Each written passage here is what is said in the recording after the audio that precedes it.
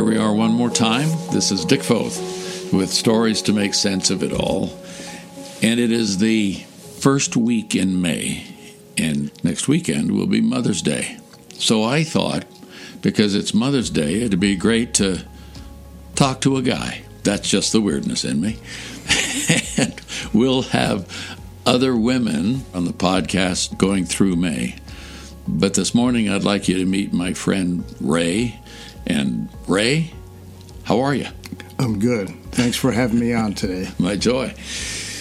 So you were born 70 years ago. By the way, congratulations on 70. I remember that year well. You were born 70 years ago where? And I won't forget it either. Grand Junction, Colorado. Okay, so what we call the Western Slope. Mm-hmm. And we're sitting on what is called, well, we're in northern Colorado on the eastern slope of the Rockies, Fort Collins. I'm going to go past the first part of your life and jump right to high school. Where did you go to high school? Poudre High School in Fort Collins. And then what when you graduated?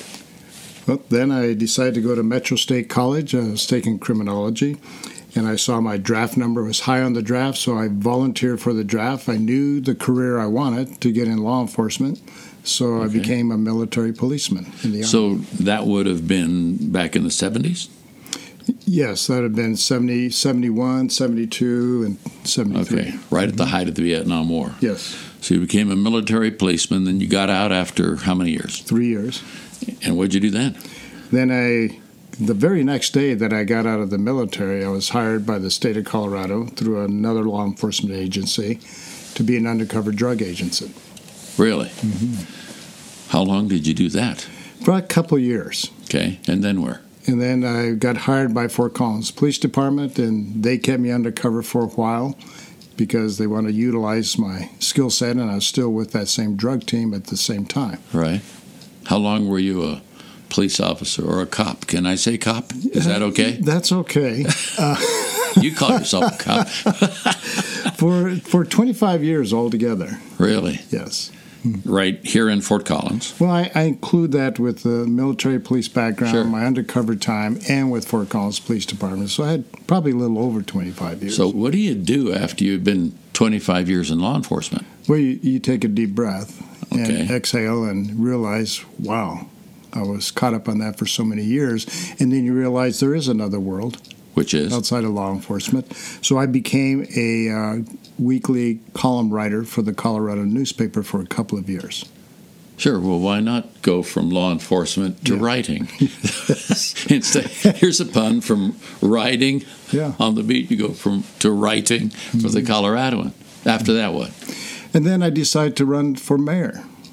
Well, and that's another big jump, well, right? It is. So I ran for mayor, and I got elected by the people in 1999 and left office in 2005, April of 2005. Okay, so 6 years you did that. I was elected 3 times by the people. Yeah. So April of 2005 you leave, and then for the next 10 years you're in consultancy work and all of that sort of thing. I did a radio program for a while in Greeley, so I had my own live talk show. Sure. And I worked for an IT company as their public relations person for about 5.5 years. And then you went back into political life, if I can put it that way. I did. By doing what? 10 years later, from leaving mayor's office, I ran for city council in my district, District 2, and wasn't sure if I was going to get reelected just because of the competition. But I did. Yeah. So I served another 4 years in 2015. And now you're doing what? And now I'm still doing consulting work and writing books. I've written several books. Okay. And working for the banking industry. I'm on the board of directors for Elevations Credit Union. Right. And busy with doing side jobs with consulting. And you're a great mentor to college students, university students, and other young men around the city and country. You've been a busy guy in your 70s. I have. And it feels like I've hopped every direction there is, but they all somehow tied together. Sure. So I want to go back because we're coming up on Mother's Day, and so far we haven't talked about your mom or whatever. Let me go back to Grand Junction 70 years ago. And You were born in Grand Junction. How long did you stay there? I lived there for 8 days. Why only 8 days? I was relinquished to the Colorado State Orphanage for Dependent and Neglected Children, which was in Denver, Colorado.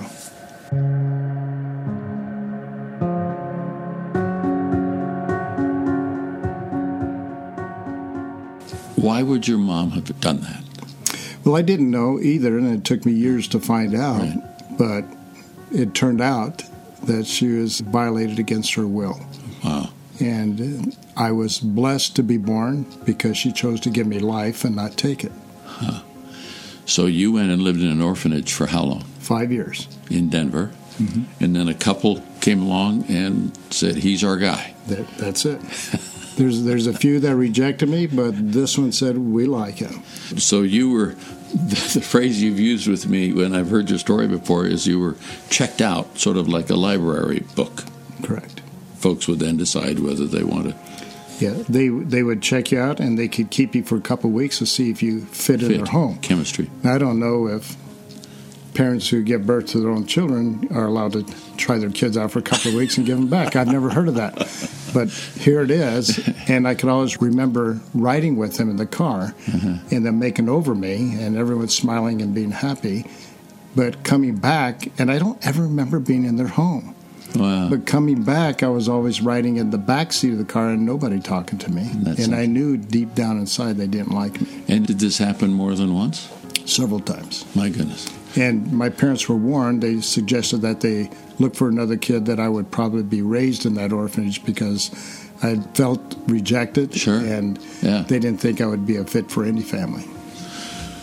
And here you are all these years later. Not only were you a fit, but you have been successful in so many arenas in life and blessed so many people. So 2005 comes along, and you leave the mayor's office in April. And in the fall of that year, you made a decision. Yeah. In October of 2005, I decided. And the reason why I decided this, because all these years behind me, I had been wanting to find my mother because I wanted to ask her, why did you throw me away? I had a kind of a chip on my shoulder. That way. Okay. And then I had I did. I really prayed about it. I said, God, I just really want to be able to find her and let her know that I was thankful that she gave me life and didn't take it. That's all I want to do. If I never see her, at least I just want to be able to talk to her on the phone. And I want to do something before something happens to her or me. Sure. And it's just like God opened doors left and right. So almost 17 years ago, you started that search. How long did it take you to find her? About 30 days. 30 days. And what happened? How did you approach that? I came up with a phone number and the final analysis of my old police detective work. Yeah. And I called her, and I told her I was doing a genealogy search, and I wanted to see if she was really related to me or not. And I started explaining my scenario to her, and she listened.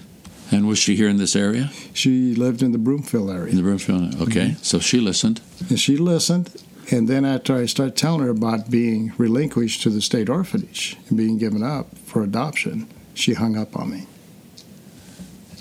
And you did what? I called back, and she didn't answer. Right away? Right away. Okay. And she didn't answer, so I left a voice message. Okay. And I told her, I said, didn't want to bother her, but I just wanted to talk to her, more details. I had no intentions of harming or scaring her in any way, and I just wanted to talk. And then I thought, I better leave this alone. Yeah. I didn't know how long I was going to leave it alone. I went home that evening. I called her again from a different number. And when she answered the phone, and I said, Gloria, don't hang up on me. This is Ray. And I explained to her again that how life turned out, and that it turned out very wonderfully. And I explained my career. So you told her about being in the Army? And she listened intently. Right. Not one interruption. She listened to everything. And I bet you I talked for 20, 25 minutes at least. And then she said, well, I have your numbers, and if I want to pursue this, I'll let you know. And I told her I would never bother her again. I said my mission had been accomplished. All I wanted to do was to thank her for giving me life and not taking my life, and let her know that everything turned out well.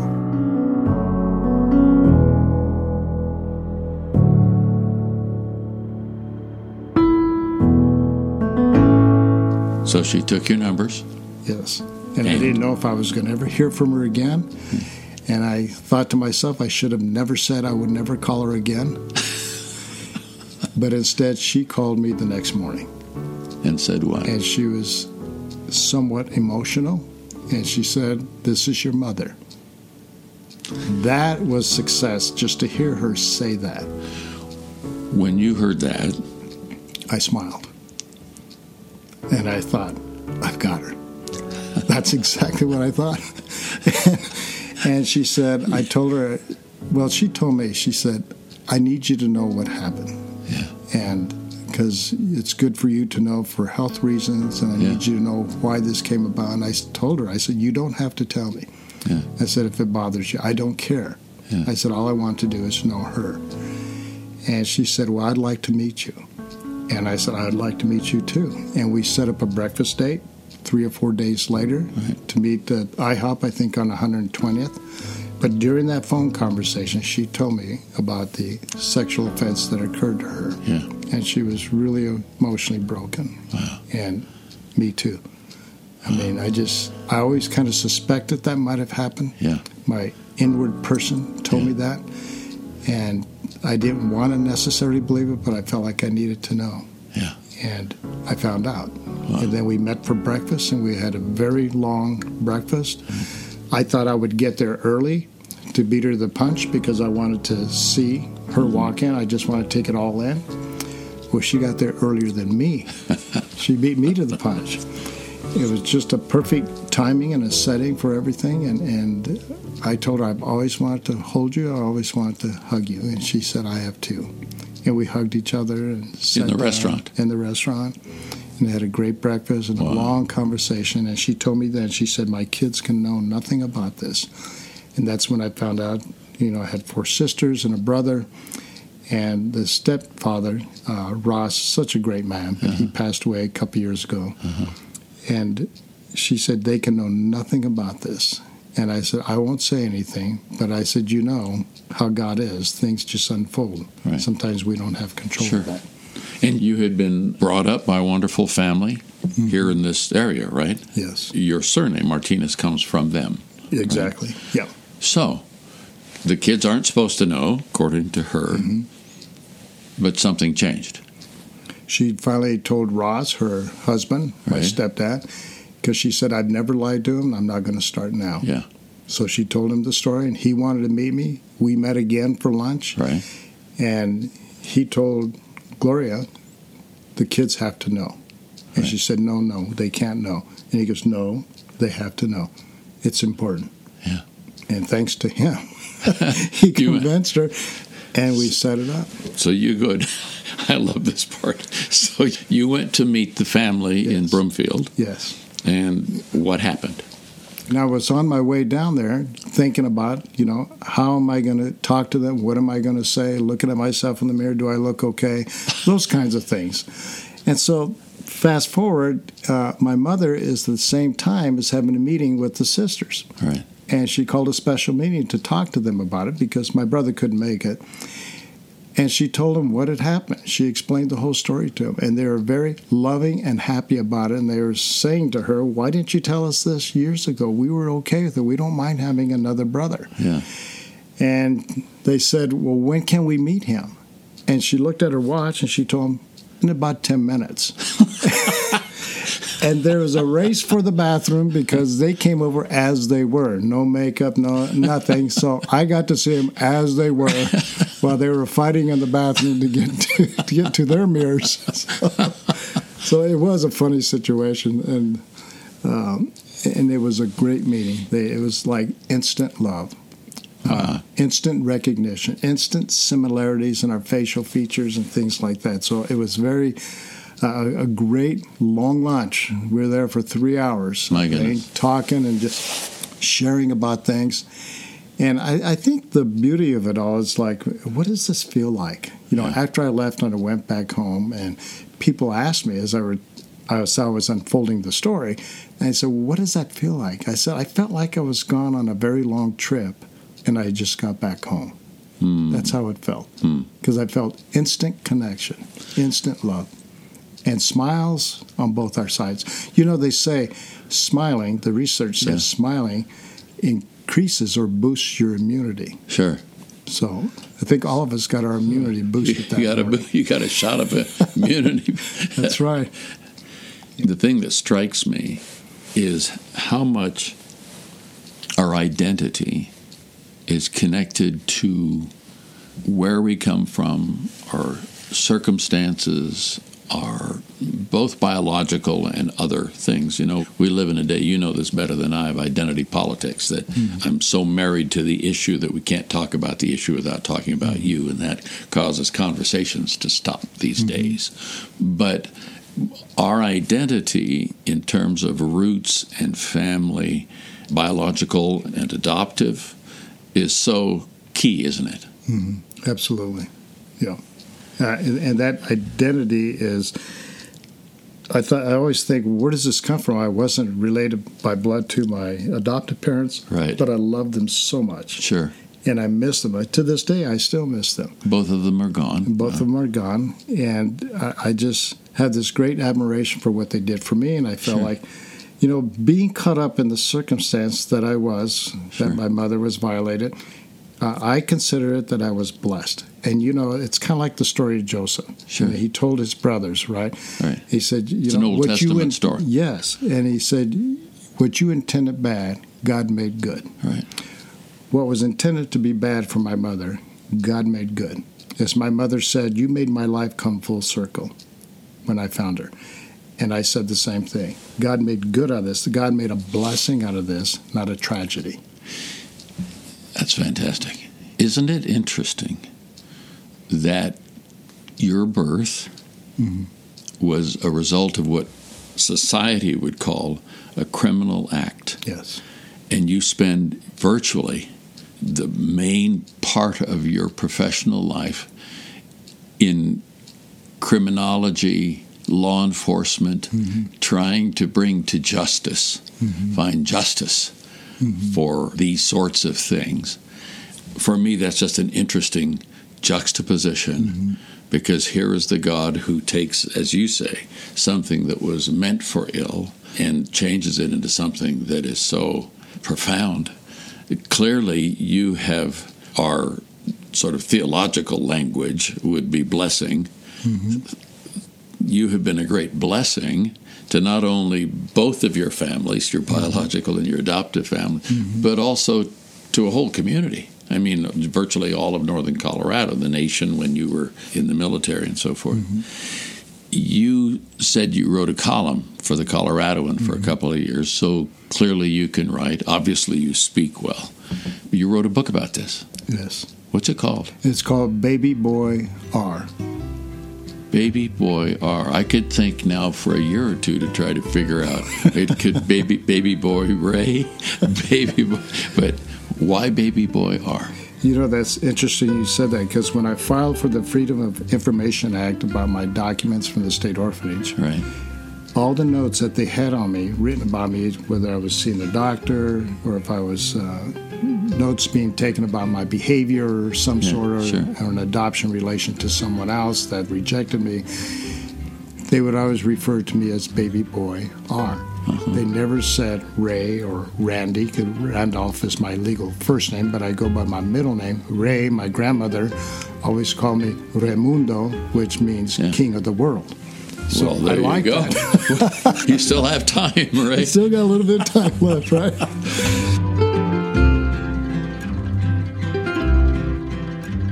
That, to me, I thought, that's a perfect title. That's what I was known as. There wasn't a kinship or relationship at the orphanage. You were just one of a bunch of other kids, so you're just Baby Boy R. It's kind of like giving me a number. So I was going to say that's sort of one step up in some ways from just having a number, but it's of the same kind. Yeah, it's the same caliber and the same feeling, and you're just one of many.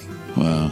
And the orphanage intended me to be there for the rest of my life. Really? But I'd look at it as God intended me to come to Fort Collins, so He's in charge. Wow. So if folks wanted to get this book, they just go to Amazon. Amazon or Barnes & Noble. Okay, and just say Baby Boy R or Ray Martinez, and They they should can be get able it. to find it. Yeah. It's a tremendous book, and you help so many of us by describing your what we would call a journey. I would say feels like more of a trajectory than just a journey in a lot of ways. Just the fact that you knew from a young age the direction you wanted to go in your professional life. And along the way, you came to faith. You started being one of those Jesus followers. Yes. Was that a moment in time, or did that grow on you, or how did that? Can you just give us a snapshot of that? Well, when I look back at life, I see how all the dots were being connected. But long story short, I accepted Christ on January 16th, 1975 at 5 o'clock. Well, not that we're being specific. No, but I remember looking at my watch, and I remember the moment. You were out of the Army by that time? Yes. I was at the police department. Yes. It was in what we call Building 103. It's like an annex building for patrol. Right. And Daryl Odell was my mentor back then. He was my sergeant, and he was talking to me about Jesus all the time, and I was quizzing him on the hardest questions that I could. Yeah. But he was patient with me. Is that right? And that's where I accepted Christ. We were both in uniform, and just end of our tour of a duty that day, and I just knew I knew that I knew. Wow. And Daryl himself was a police officer in Washington, D.C. In D.C. before he came here, wasn't he? That's right. My goodness. That's right.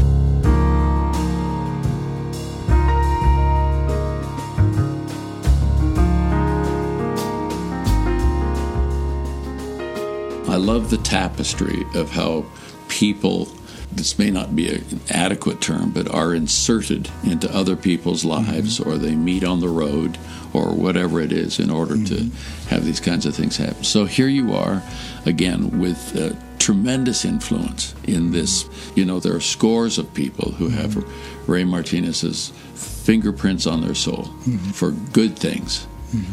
And you're speaking, you've told your story in a synopsis form to us today.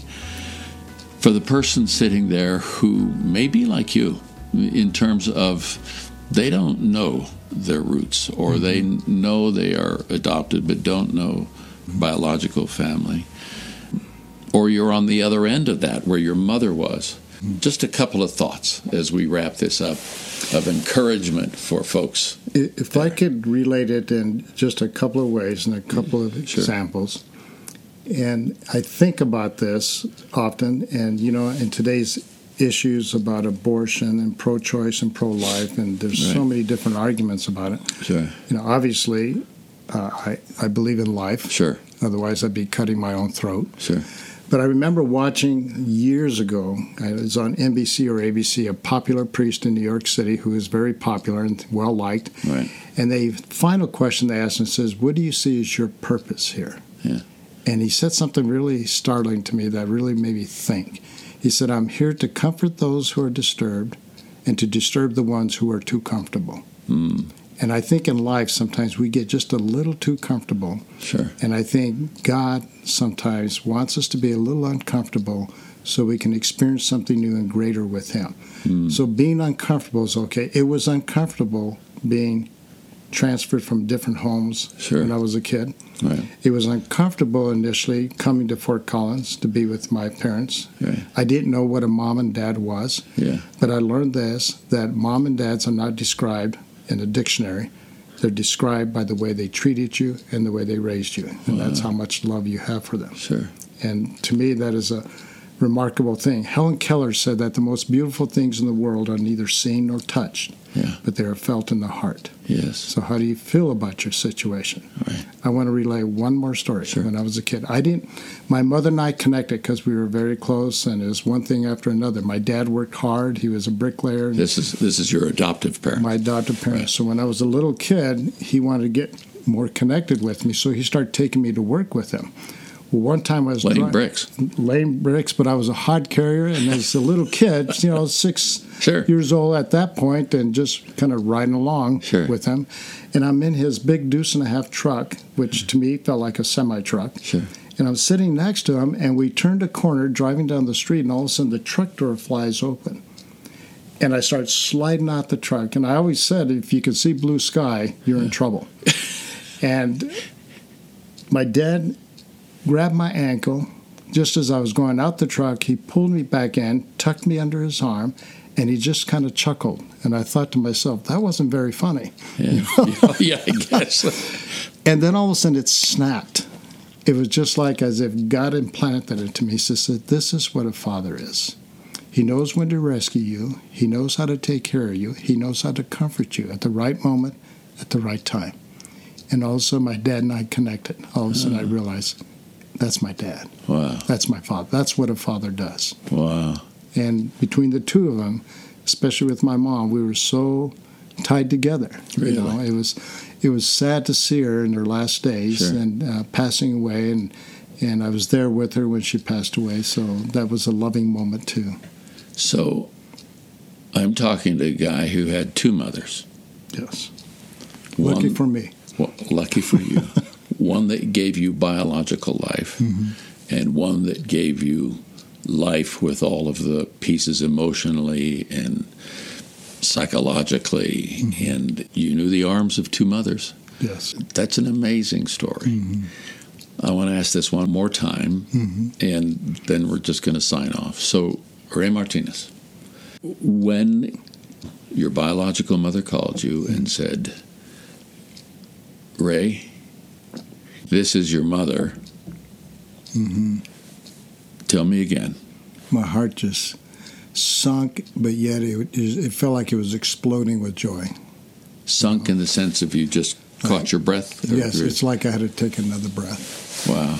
And, you know, God said he gives us breath, right? He breathed life into us. I felt like I all of a sudden was being rebirthed again by my mother. And when she identified that, I knew I had her. That sounds like a law enforcement language. We got her.